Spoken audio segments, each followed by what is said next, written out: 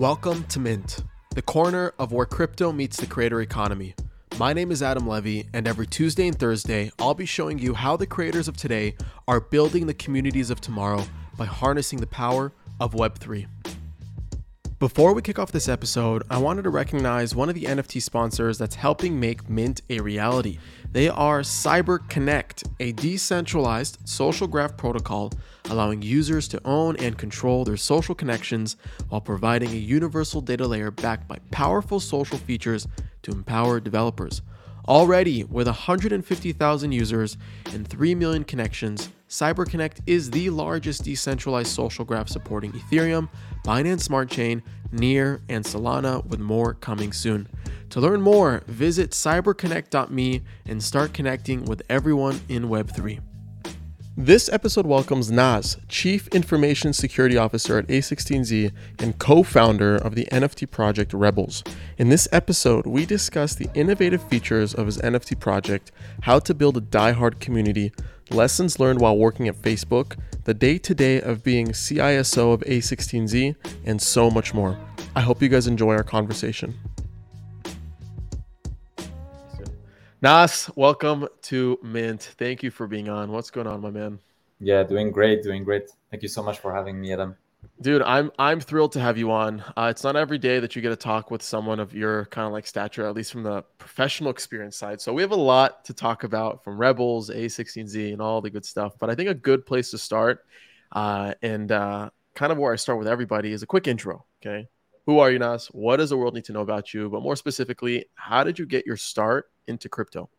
Yeah, great question. Yes. So my name is Nass Nasimidekiwak. I'm the Chief Information Security Officer at a16z Crypto, leading a lot of efforts, both like internally for the security and safety of the company internally, but also, and that's kind of like the vast majority of my work, is working with the portfolio of companies, whether that's OpenSea, Uniswap, and others, like the entire portfolio of a16z, which is pretty broad, on all things security, whether that's, building features, preparing or helping through audits, hiring, really the entire range, right? Prior to that, I was working at Facebook in the blockchain organization called Novi, where I was kind of responsible for blockchain features within the wallet, and co-created the custody infrastructure for the wallet. So kind of like the key protection that is going to safeguard all the assets. Prior to that, I was an early engineer at Anchorage, which is a crypto custodian in the space, serving institutional customers. And yeah, that's actually how I got into Web3. Before that, I was actually at Docker, which is like a dev tooling startup, working with the founders of Anchorage. And when they kind of like, decided to leave Web2 to get into Web3 and create their own venture, then kind of like joined along with them and started building the critical key management infrastructure. I come from a very deep security, like technical security background, with operating system security, applied cryptography, and so this is something that I love to make evolve through like Web3 technologies, right? Yeah, Nazi, give me GigaBrain vibes, like major GigaBrain vibes. I'm curious, what was it like growing up? Like, what were your activities and interests that kind of got you into the scope of information security, computers, and everything that you're kind of doing today? Wow. So I was always in love with computers, but like, Okay. believe it or not, I actually went into med school. I started going into med school and did like 3 years in med school, realizing that like it was not really for me. It was not deterministic enough. I wanted to have like, to basically say like, look, computer, I'm going to write like these things and you're going to do them, and you're going to do them every single time the same way. And so I was just like, okay, let's, I kind of like fell in love as soon as I wrote my first line of code. Then spend kind of like the 5 years after that, just like working day and night, probably like, I would say like 18 hours a day, like seven like 7 days a week. I just love coding. I just love. So I also did like a lot of CTF, which are security competitions. hacking competitions on kind of like weekends, and it's something that I was doing on a weekly basis with a team of people who are really into security and offensive security.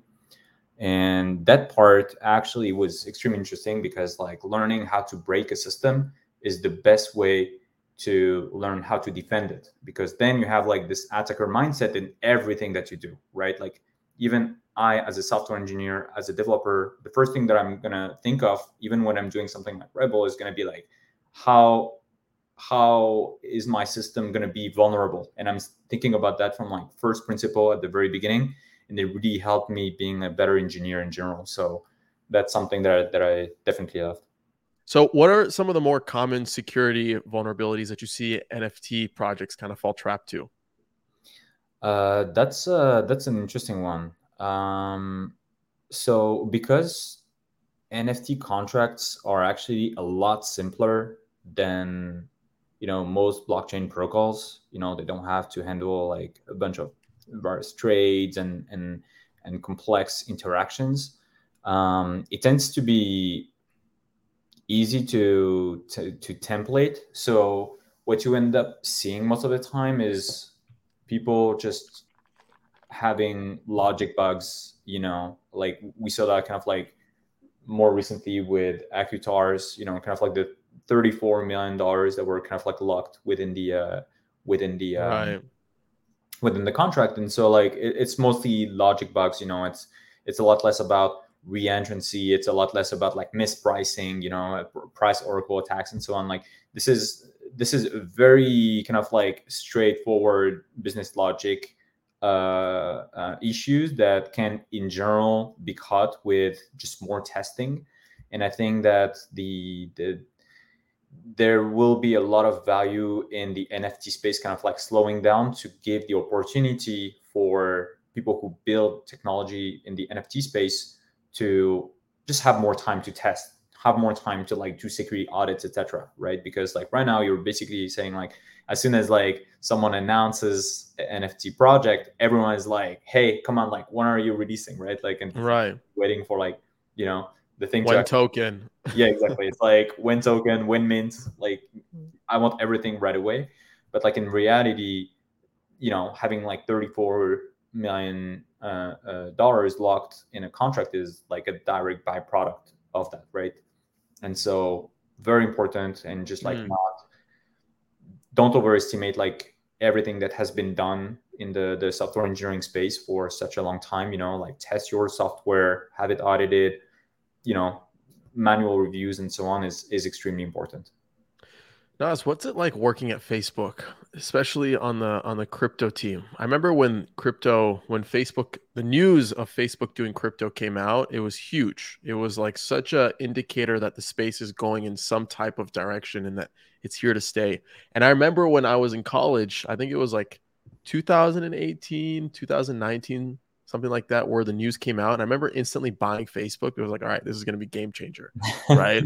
So, from your point of view, you had such a pivotal role, kind of like developing that team, working on the products in that house. What's it like working at Facebook, especially during that time? That's a great question. There were several phases. There is kind of like there are multiple phases where like first there is the research, like the early research on just okay. So first I'm gonna like take a step back. There are Okay. two parts to it. There is the blockchain, and then there is the wallet that integrates with this blockchain, right? So you Right. have like this organization that is almost like split in two. And so that still works together. And like I was kind of like one of the one of the links basically for this. But you have like these two separate entities that like one works on more like infrastructure for the L1, and then there is the wallet. I was on the wallet side. And so there is a early part that is more kind of like research, right? It kind of like starts with research, especially on the blockchain side.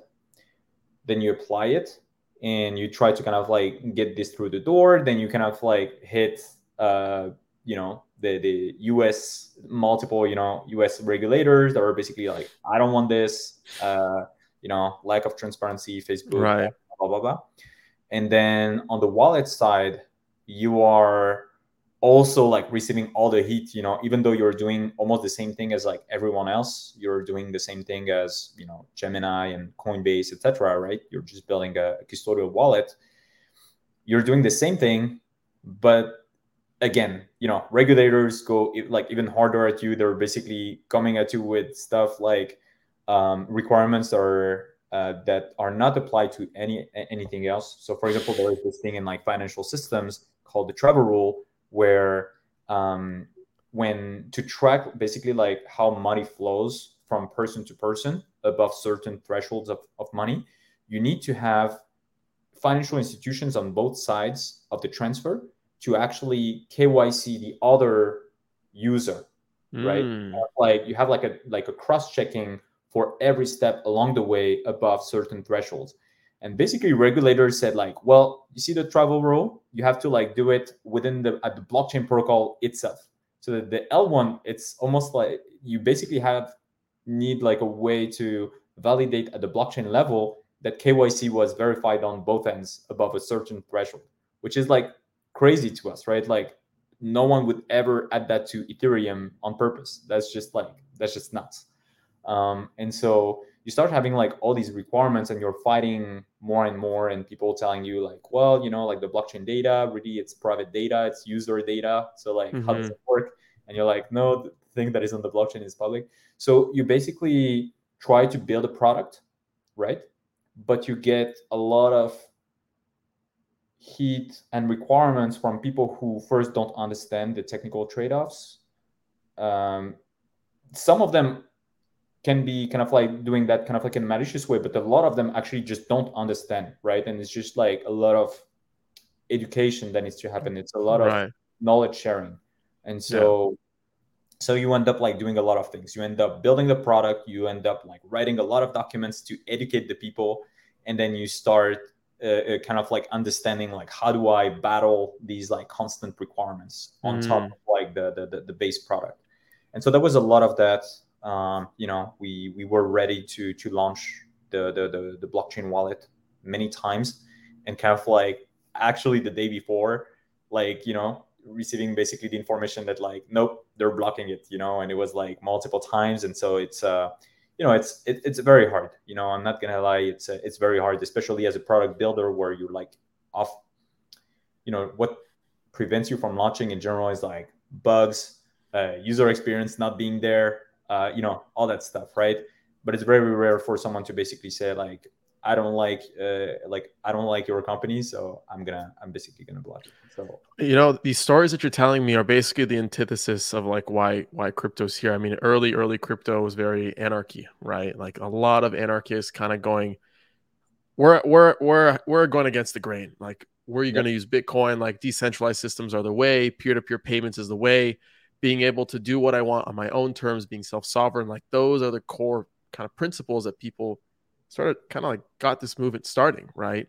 And to hear this story, it's like the exact opposite of like what we want to happen. Exactly. And if you're telling me that they're just doing the same thing as Coinbase and Gemini, and just because it's Facebook, just because it's Meta, they're getting kind of like blocked because of past experiences and stories. I don't know. It's wild to kind of think about, because obviously I feel like we're all building towards the same mission, give or take. There may be some interesting actors out there, but just to hear that, and from your experience, what were some of the biggest takeaways working through that process, working through that situation that has maybe led you to kind of this path that you're on today, whether it's at a16z, Rebels, or other things that you kind of do on your day-to-day professionally? Yeah, that's a great question. I think that like honestly, the very few people understand the weight of like regulations on the space, and they don't understand that it can be kind of like a make or break type of situation, and that we have to actively educate the people, actively like really fight for this future to happen. Because if we don't do anything, the other side is going to win. And so we need to be extremely proactive and thoughtful about how we work with regulators in order to basically build the best technology, to lay down kind of like the best word that we can do that works. And obviously for like transparency of the system, Right. safety of the system, safety of everyone, right? Like, how do we lower money laundering? How do we lower terrorism financing and so on, which are like real issues, Right. while guaranteeing, like some self sovereignty for the users. And so this is something that we work very hard with, the SEC at a16z and various like other agencies and commissions. It's like really helping them make the best decisions and trying to educate them, put them in front of the right people for them to have the conversations that are going to make that are going to like kind of like lead the thought process in the right direction. So that's something that we do very often. And similarly, like at Rebels, I myself being very conscious about the like securities laws, etc. Actually, we took and my co-founder Stefan is also works also at a financial institution. He was actually one of the first like very early engineers on the Libra blockchain. He was the person who kind of like got me into Facebook blockchain. So when we co-founded Rebels, it was very clear from the get-go that like we could not make promises. We could not set a roadmap that would kind of like put us in jeopardy when it comes to securities laws. Of course. Like, on that from the very first time, and like every single person in the community, like there are these big memes of like one roadmap, and there is this picture of me with a gun that they added of like tell me when time, because like they know that like we will not do that. Like we don't want to be like the sole creators of value. We're not here to create like investment instruments and financial instruments for people. We're here to create experiences, products. And so this is really how we thought about it. Like when I think Rebels NFTs, I think iPhone. I don't think a financial instrument. And so that's really like how like define everything. Like we talk about features, we don't really talk about utility. And so that's kind of like it kind of dictates everything that we do. So that brings us to Rebels, because we've name dropped that keyword a bunch of times. So Nass, what is Rebels? Like you keep bringing it up, we're comparing it to the iPhone. Like what is the pitch? What should we know about Rebels? Yeah, so Rebels is a project co-founded by people who really are passionate about technology, fashion,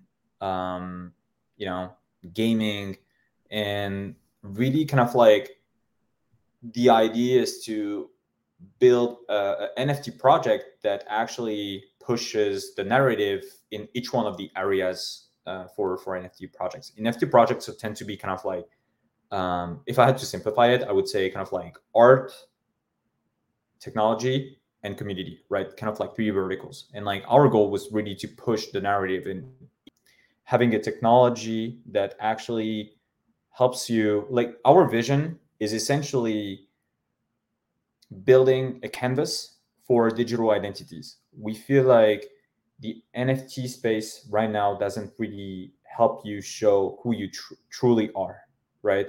You may be some person at a given point in time, and like identifying to like a unique NFT, but you change, I change, we join communities, we start, having roles and accumulating achievements in these communities.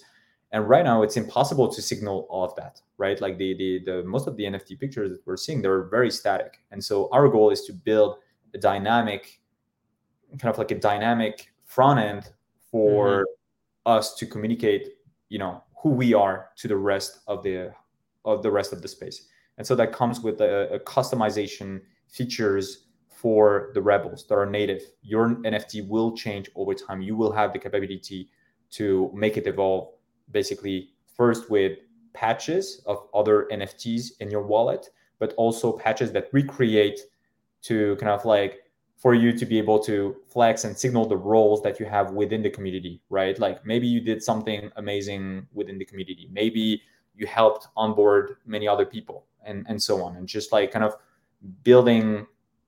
helping also foster sub communities, right? Very, very important.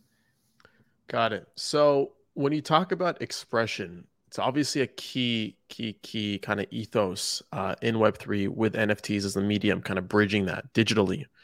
and you tell me there's this feature coming out that you guys are doing where you'll be able to consistently evolve your identity through different types of UX, UI features that you guys would be implementing for PFP holders, right? From what I understand correctly, That's right. is the from what I've seen in across crypto Twitter and Web3 in general, like the PFP format is actually quite limiting.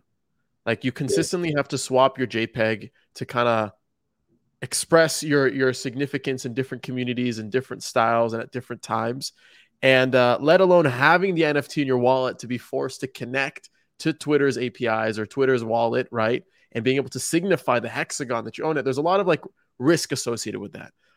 There's a lot of nuance associated with that. Every single time you buy a JPEG, you have to download the image and then upload the image. And there's all these kind of like interesting kind of user experiences that are involved.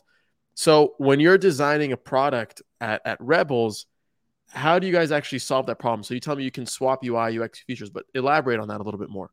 Yeah. So, we're security first, very security minded. I covered that already. And Right. so we really think that the using your NFT is critical, right? Like a lot of people just don't feel like they use the NFT, and this is why like the over financialization happens.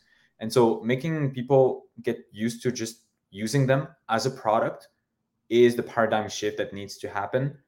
And so the thing that you pointed out is critical. Basically, the friction that happens from balancing the security versus like, do I keep this thing in my cold storage? Do I have to like move it? Do I have to like do things? Instead of having like a very simple way to do it and a very safe way to do it, is something that we decided very, very early to tackle. And like, because we want to, basically, the customization happens with, what are the other NFTs in the same wallet as your Rebel? And like, let's allow you to customize your Rebel with these NFTs in your wallet. um, you don't want to have everything come to to your hot wallet all the time, especially if you want to like change it on a daily basis, right? Like I may want to like put my CryptoPunk and like my Bored Ape like every day. What we want is for you to be able to pilot, to drive this process from the hot wallet. And so we're actually working on something that is called customization permission delegation, where you can actually have from a certain wallet the ability to delegate the authorization to customize to another wallet that doesn't need to hold it. It would not be able to transfer. It would not have any other permission than just customizing. And you can revoke this at any given time, right? And this is very important for you to have the ability to just have this highly available wallet that can actually be used to like use your NFT while keeping your NFT safe. That's extremely critical. We need to implement these things and make it safe by default for people to, just use their NFT on a daily basis. Wow. That's actually really, really cool. So how do you go by tackling a problem like that? Like what are the steps involved? If you've been thinking about this since the genesis of Rebels, how did you guys approach this problem space and trying to find that right solution? Yeah, this is a great question. So the idea is that you essentially have several ways to do it, right? You have kind of like, I want to do everything on chain, I want to do everything off chain, and so on. And so we really felt like the idea of permission delegation already exists. For example, like when you want to make a trade on OpenSea, right, and kind of like start a sale, what you do actually when you kind of like click on MetaMask and you authorize it is kind of, you actually authorize OpenSea through set approval for all to move assets on your behalf. So Mm-hmm. right now what you're doing is actually just that. You're actually delegating the permission, a specific permission, in that case moving the asset to OpenSea. And what we want is kind of like generalize that and apply it to customization. And in the future, we want to apply it to more features, right? And so something that is like fully on chain, where like there is like full transparency, everyone can check who else has like the customization features, allows the system to work even without us. So essentially, once you have kind of like a smart contract that works almost as like a registry, right? That registers who has the authorization to customize what, then that means that like you can even show that if you are Twitter, if you were Instagram, and so on, right? Like you can even have basically say like, this is, you know, this is the wallet that did the action, but actually this is the actual wallet that holds the rebel. And this thing is actually what will allow this to be kind of cross-platform. And no one, we're not going to ask Twitter to integrate with us, Instagram to integrate with us. They just need to integrate with Ethereum, and that's it. There is nothing else that is necessary. So what, that feature that you guys built, that can't be a standalone product on its own, or could it? Okay, so like basically the customization will happen on our platform and will be propagated. But say that like in the future you want, as Twitter, as Instagram, to provide basically integration, customization integration.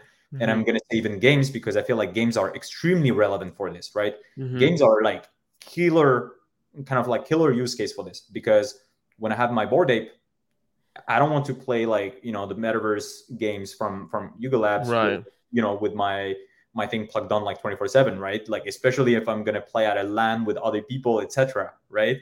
It's going to be a Ape disaster. Yeah, exactly. Like, you don't want people to come to like necessarily like Ape Fest with like all that stuff. So, the idea is that you want to integrate with a mechanism to, check basically to do the customization from within the game itself, right? But we would kind of like own this part for now. And other things that were, then you can build on top of it, right? You have like the customization, and now that you kind of like own this interface for the customization and this layer, which is almost like a meta layer when you can accumulate things. And by the way, we talked about visual NFTs, but like in visual information, but what about non-visual information, right? Like your rebel could be like the meta layer as a whole for any form of identity, right? It could be configuration of like, when you go on, in games, do you prefer like dark mode? Do you prefer light mode? Do you want to have like specific settings that you want to kind of register? And like, you can accumulate that in this kind of like dynamic NFT that would add as, this digital layer. And it doesn't even need to be like solely visual. So this is something that like we really want to have.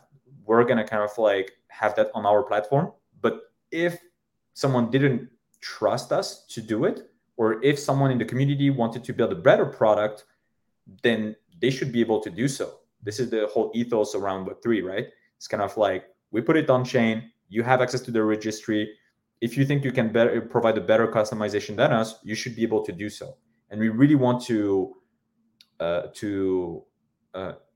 provide the right incentive for people to build on top of rebels. And so that's one of them. That's so cool. And now I'm trying to visualize this now, because from a tech point of view, it makes a lot of sense. Like problem, solution, peanut butter and jelly, legit. But now I'm trying to understand, what does that look like visually, right? Have you guys revealed that already to the community of what that process would look like, or are you guys holding off on that?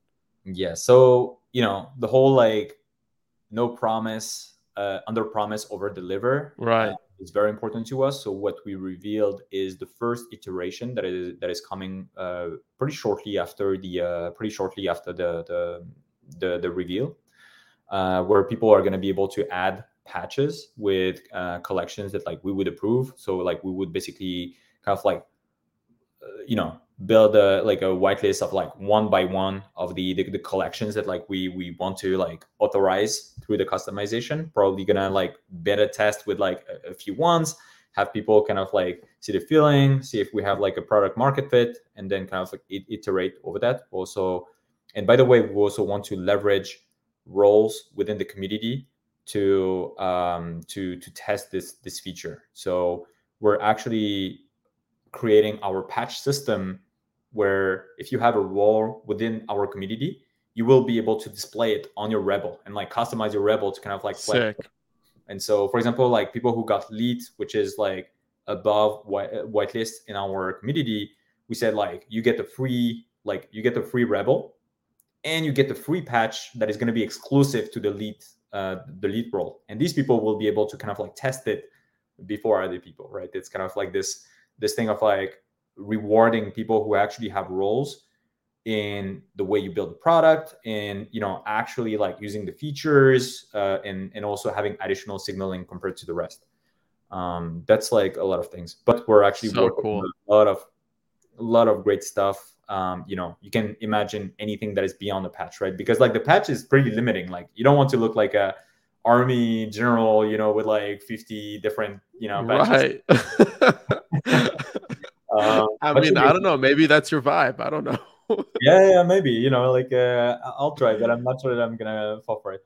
But like overall, you may want to use more of this. As we said, the PFP, the PFP format is limiting. It is like constrained, so you may want to use additional parts of the rebel, and like additional things. Like we started looking into interactive NFTs, because like we believe, and OpenSea is starting to support that pretty well.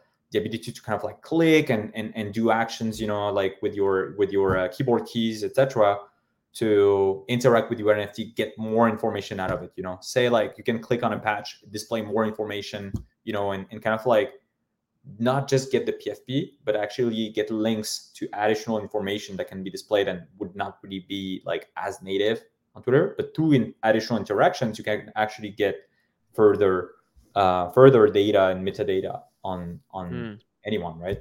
What's up, guys? Adam Levy here. Sorry for the quick pause, but I wanted to recognize a couple of our NFT sponsors who are helping make this episode a reality. They are Coinvise and Mint Songs. First up, on Coinvise, you can create a personal or community-owned social token on Ethereum. Coinvise also helps you create incentives through token rewards and bounties, NFT business models, and bot integrations for Discord. Discover more by visiting coinvise.co today. Next up, we have Mint Songs, who is home to over 1,200 music artists in Web3. Check out the Mint Songs marketplace to support, collect, and connect with artists creating Web3 communities around their music via NFTs.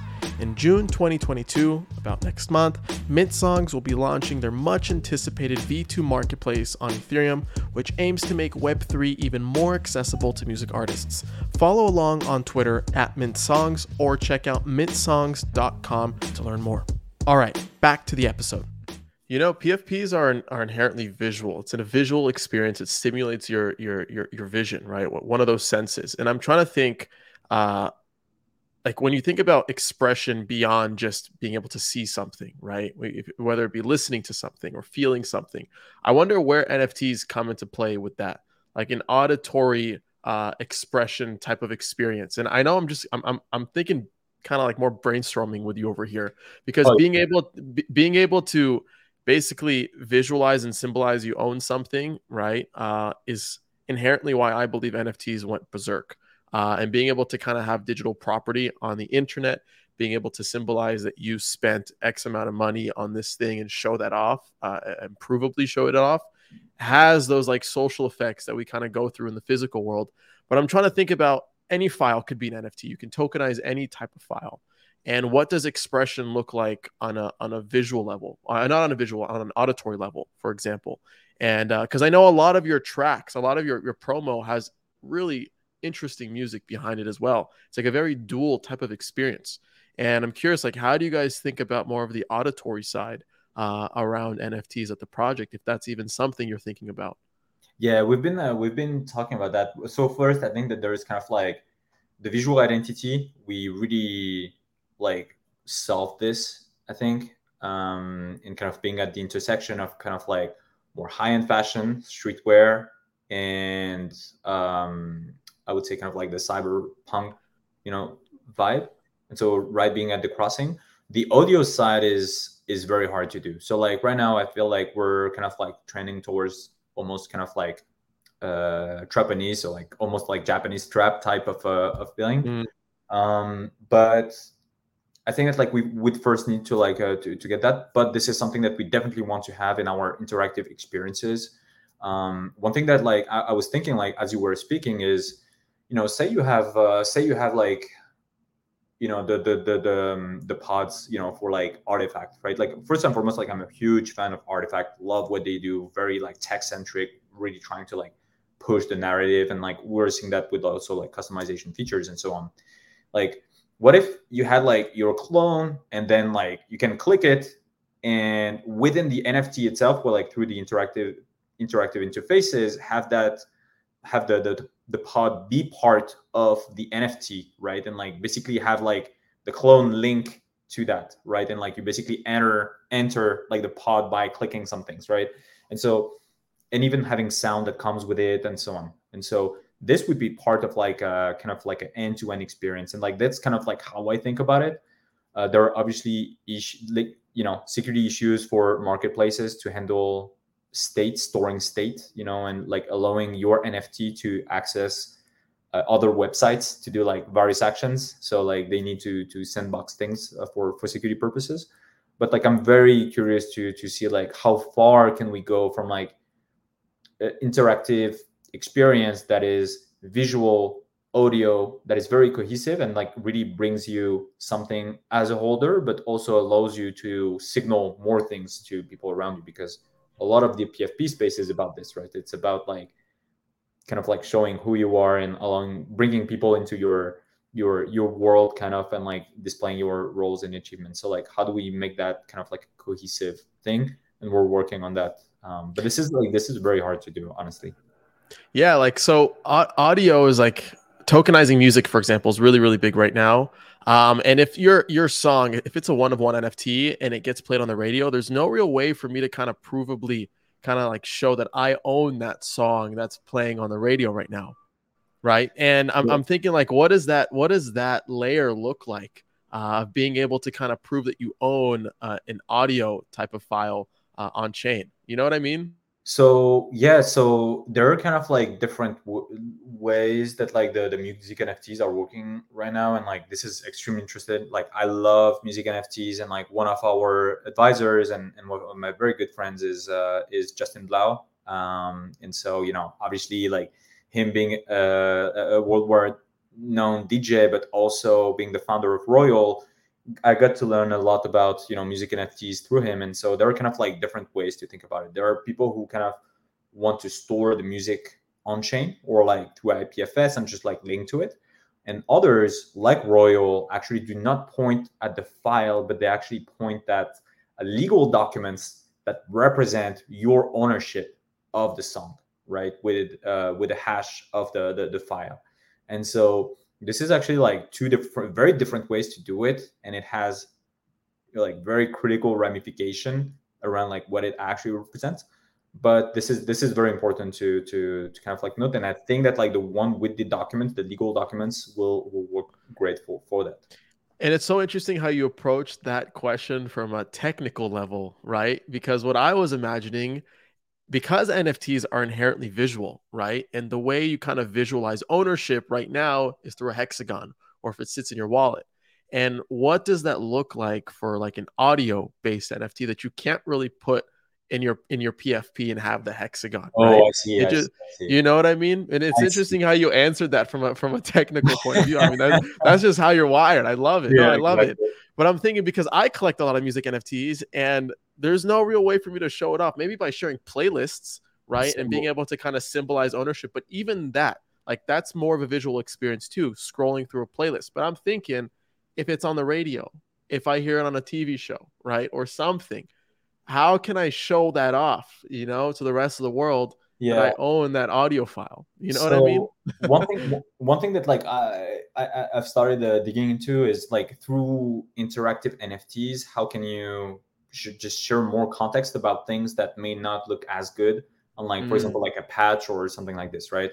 And like if you think about clicking an asset, clicking a patch, clicking something on the PFP and being able to like reveal more information about it, whether it's like ENS name, for example, like you have some ENS names, like it's just we started looking at like ENS names, and formatting them is a nightmare, right? Like some people have like ENS names that are just like longer than my apartment. And so just having like, you need to kind of like standardize a way, like more or less the way you want to like display it. Maybe it's just like with the logo of ENS, and allowing people through interaction. So like actually clicking on the ENS thing to kind of like display almost like a window, still part of the NFT, still part of like what is pointed to by the NFT on chain, but having like an interactive experience that like can display more information about the ENS, right? And that would be kind of like, this is this top level ENS. This person has like, and like the registry of the ENS under this, or like the subdomains that they may have, and so on. And same thing for same thing for music, right? It could be sound at XYZ, it could be royal, but like you being able to like click, on like something that looks like a logo or something and play it as part of it is something that we can do, right? Like this is something that is actually very easy to do. You can have, it's just JavaScript and you can play musics, right? And the idea to kind of like give more context while still like making it look good visually, right? Through like additional interactions and interactive NFTs is something that I believe will really unlock the profile picture format, so that like you have this visual toolbox, right? That like looks good. Right. Like if you want to dig deeper, you can click and just get more information. It's just one big rabbit hole. Yeah. It's like a visual web browser, actually. If you think about it, it's almost like, you just like click on instead of clicking on the link, you actually click on like something that is a visual element, and just like start getting more context, and can do that even recursively again and again. And so these are things that like we're actually heavily considering and talking about. So talking more about like the visual experience, I want to talk about the art, okay? Because the internet is actually going absurd over the renders that you guys are creating. And when you zoom in, you just see like pixel for pixel, like the detail is immaculate, right? I don't know who is the artist on the team. Like, how did you guys even find this person? The design is incredible. Yeah, so in the NFT space, there's like this question that you just asked of like who's the artist, but like obviously when we're talking about this level of quality, it's not a single person. It's actually an entire team. I think it's a little bit over 10 people that have been working on this for 7 months actually straight. Wow. And yeah, like this is like we wanted everything to be pixel perfect, look amazing, not too dark, not too joyful, having like the right level that like keeps it like mysterious, and has like coherence in the artistic direction. So on that point, so what did the mood board look like when kind of designing this project? Like, what were the different elements that led to the inspiration of the first character? Yeah, that's a great question. So like the mood board we wanted to like really find the different sources of inspiration. What kind of categories, and we should publish like our mood board at some point, I feel like.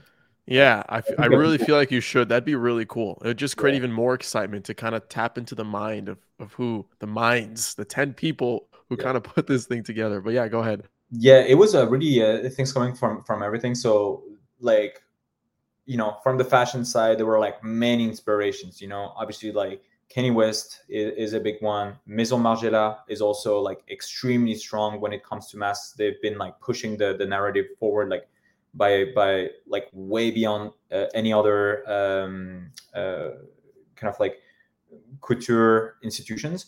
So like we really studied that quite a lot. There was like a lot on the protest side. So something that is very interesting is that protests around the globe kind of like start with just protecting your identity and protecting themselves like physically, right? But then one step further is actually like what kind of message can you represent onto like your mask, right? So you start having like people who write messages onto their mask, put symbols, etc., and then like you get into fashion. And so fashion has been like, you basically have like protests that turn almost into like fashion display, right? Because it grabs attention, it is going to make things viral, and like people, human beings are about symbols, right? Like we're like very visual creatures that like really relate to symbols, and like to put ourselves behind these. And so just going over like various protests in the world, and how like people started building messages, visual messages for them, and visual language. And some of them might be light, some of them might be just like written down. Some of them might be just, abstract art. We're seeing a lot of that. We're also went into, hip hop. So like the drill, like the drill world, especially the UK drill, is very, very advanced when it comes to using masks as identities. Animes are a huge thing. I'm a big fan. And like, Yeah. if you look at like, wow, if you look at like Naruto, when you look at like some of the other like Bleach, etc., like the mask is just everything. Like when you see like some of them with the mask, you because it's not so much about like like it's the person that like sends a message, and like this is exactly what we wanted to do from like an artistic standpoint. It's basically like sending a message that is much bigger than like what you look like physically. It's actually like, what are you about, right? And you kind of like summarize it in something that is going to be displayed as kind of like a front end to you, right? And this is like that was really the idea behind it. Actually, like I found the idea of the masks. I was watching a music video for my favorite rap artist called Kalash Criminel. He's like a French rapper. For any French viewer, like they're gonna know him for sure. Shout out. Shout out Kalash Criminel for sure. And yeah, you can have a free mint if you want. And basically,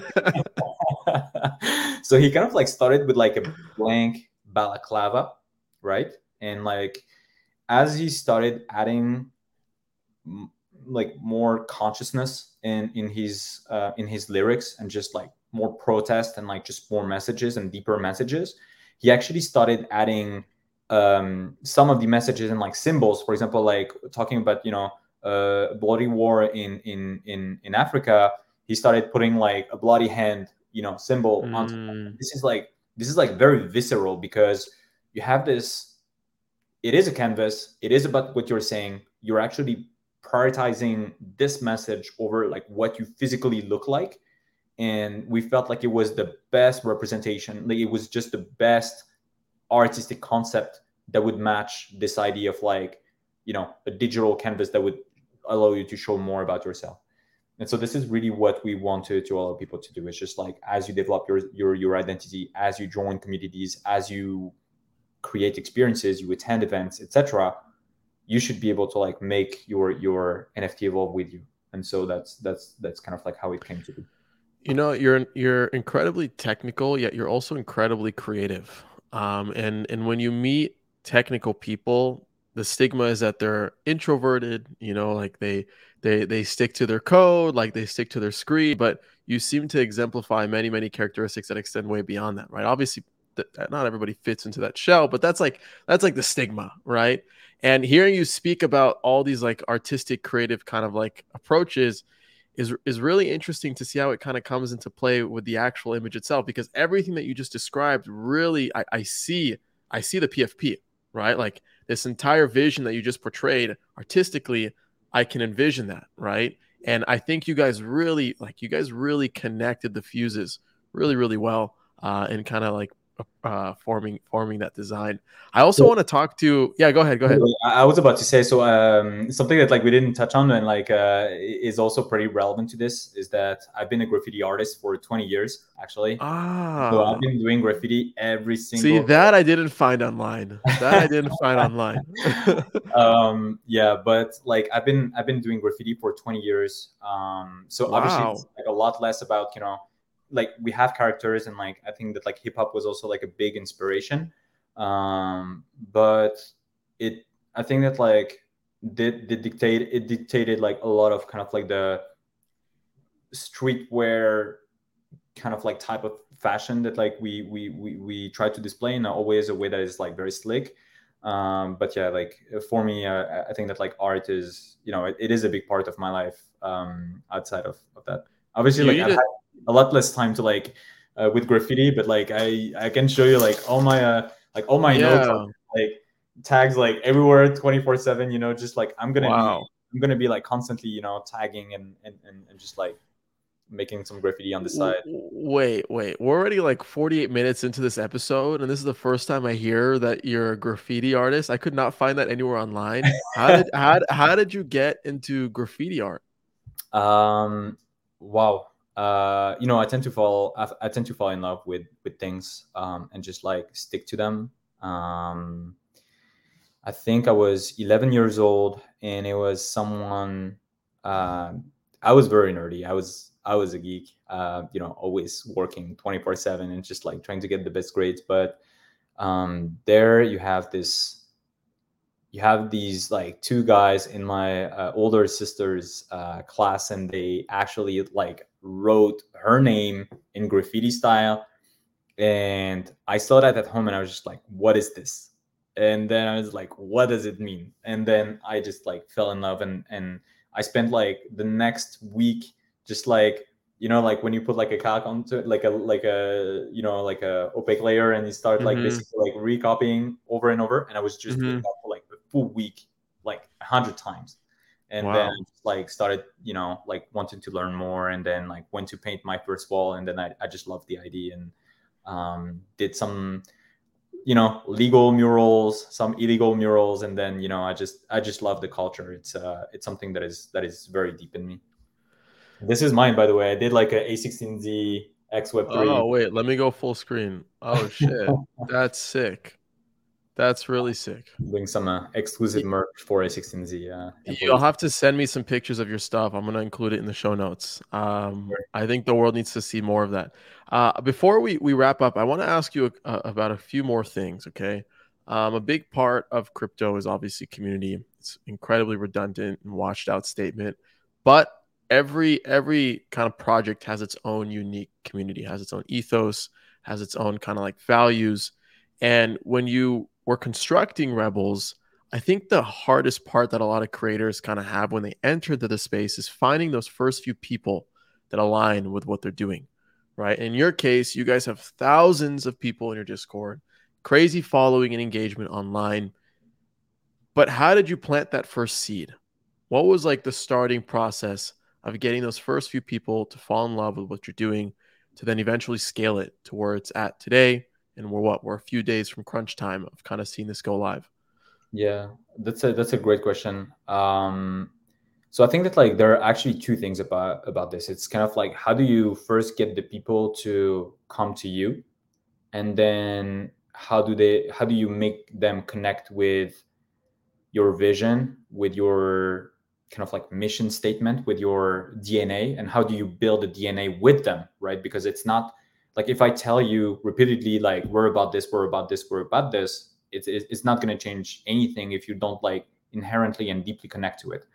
And so the first part was actually, I would say, a lot of luck, a lot of about the art, and a lot about like the setup around the initial announcement that we made.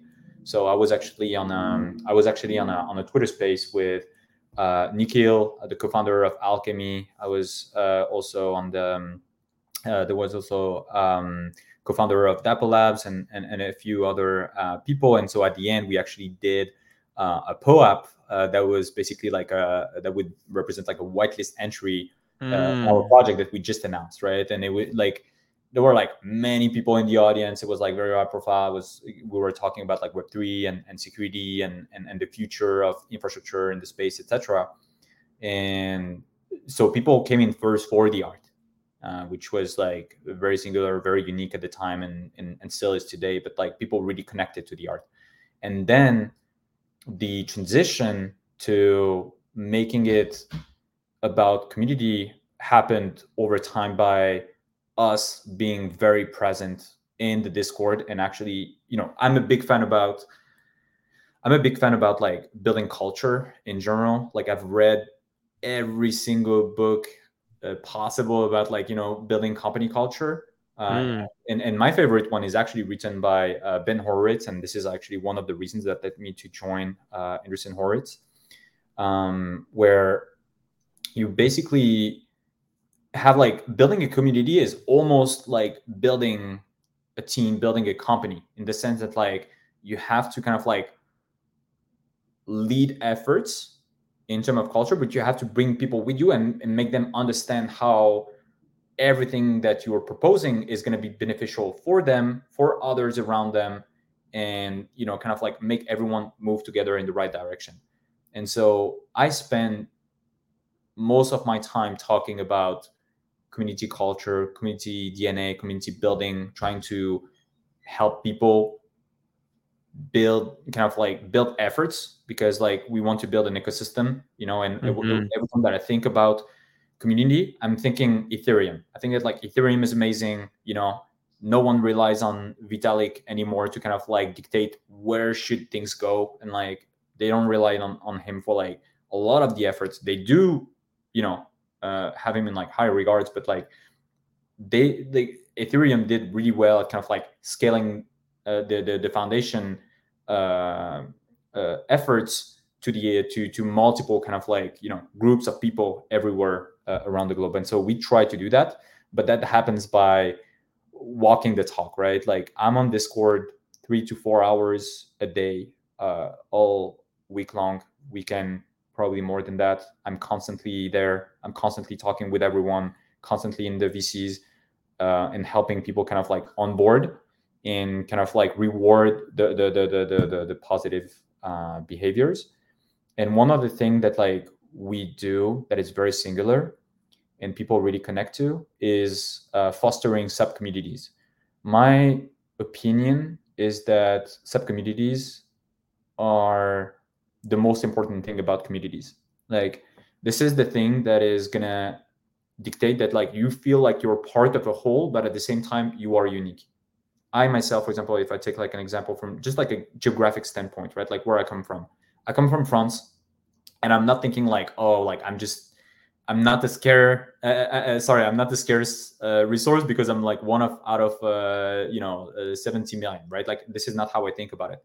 How I think is like, okay, I'm French, but I'm from Paris. I'm from the 18th district, and like within the 18th district, I'm from like this very specific neighborhood. And this kind of like these layers, nested layers, actually dictate how I actually feel like I'm and part of like something big, and also at the same time part of like a very small community that like makes me unique, right? And so this is the type of thing that we try to foster in the community, where we're really into helping people build sub communities. We help people create like we already have like 3 people who created their own NFT collections within the community, and we help them bootstrap these efforts to kind of like have already these kind of like smaller groups form themselves and feel like they're not thinking about like, oh, I'm just a rebel, but I'm part of like Yoko Rebel. I'm part of like Toys Rebels. It's just like, and people are already talking about like forming their own DAOs, etc. Like I love this. I think that like one of the reasons why Bored Ape was so successful is because you have like the golden apes that form their own DAOs. You have like sub communities that form themselves and just like really thrive over time.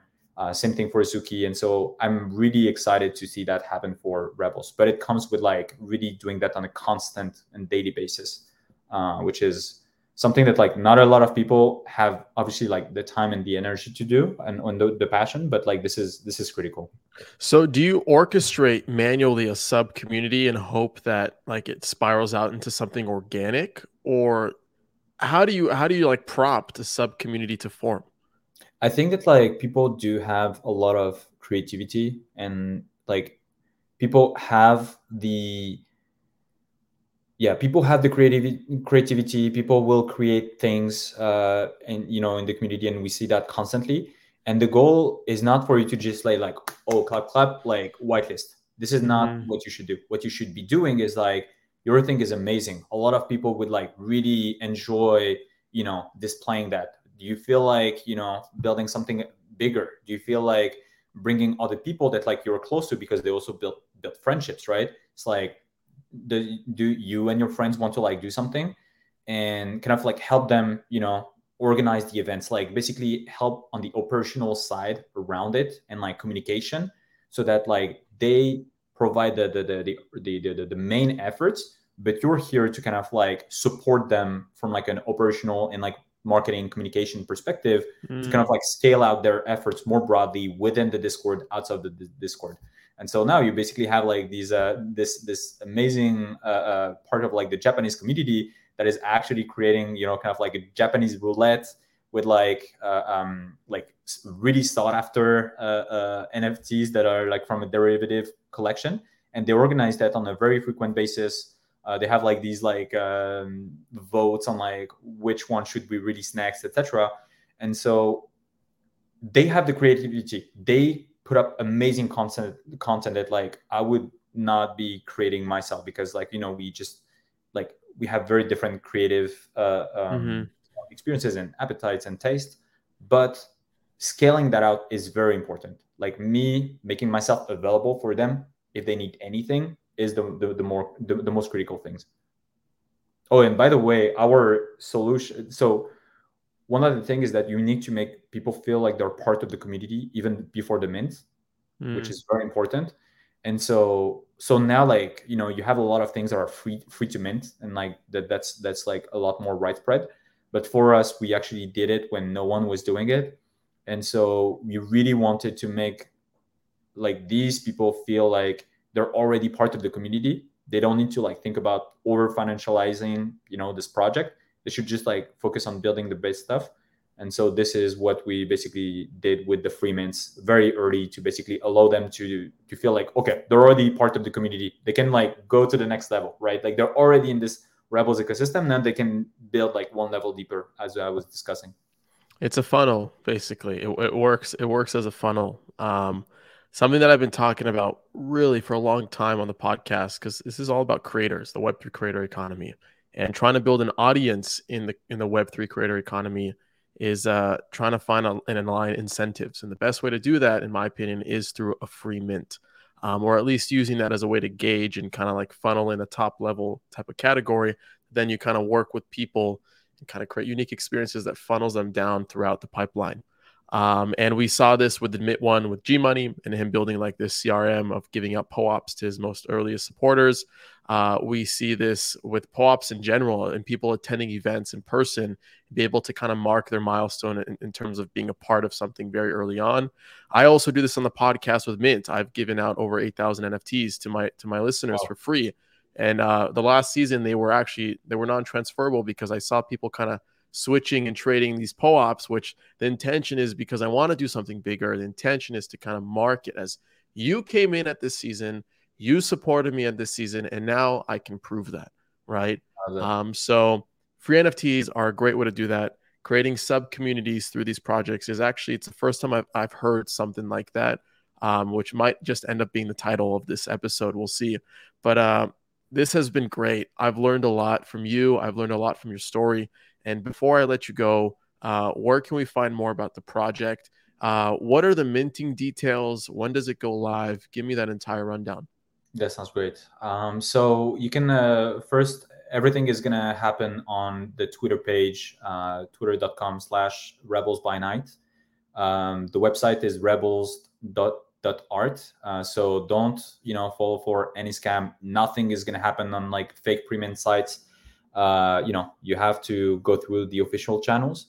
The mint is actually happening this Sunday, June 12th. The public mint, which is going to last 3 hours in the format of a Dutch auction that is going to start at 0.8 and will rest at 0.1. Then the whitelist is going to be right after that for probably 48 hours, give or take. And it's going to be at 0.08 ETH. And then we're going to have some blog that is dedicated for like all the free mints. We have 10% of the collection that is free to mint for lead and pseudo roles that we were talking about before. So that is going to be the mint. The reveal is going to be shortly after. We don't want to wait, to have people wait too long. We're building an amazing reveal experience. A lot of people focus on the mint. We want to focus on the reveal. We think that like the reveal is going to be something else, and so very excited to see everyone join us in the rebellion. That's really something that we're very excited about. Incredible. Well, we're going to have to do this again once the project is live, once everything has been Good. revealed, and we kind of see the community grow from there on out. But thank you for being here. Thank you for taking the time, and we'll see you soon. That sounds good. Thank you so much, Adam. It was awesome. I had an amazing time. Cool. Thanks again for having me. Of course. Congratulations on making it this far into the episode. You are a champ. And because of that, I want to say thank you by giving you a free participation NFT. You can claim yours today by visiting adamlevy.io/NFT. Follow the steps on your screen. You'll be good to go. Also, depending on which platform you're listening on, be sure to like, subscribe, comment, share, favorite, etc. It really helps grow the platform and our reach online. And last but not least, I want to give some love and recognize one of our NFT sponsors who's helping make this episode a reality. They are CyberConnect, a decentralized social graph protocol allowing users to own and control their social connections while providing a universal data layer backed by powerful social features to empower developers. Already, with 150,000 users and 3 million connections, CyberConnect is the largest decentralized social graph supporting Ethereum, Binance Smart Chain, Near, and Solana, with more coming soon. To learn more, visit cyberconnect.me and start connecting with everyone in Web3.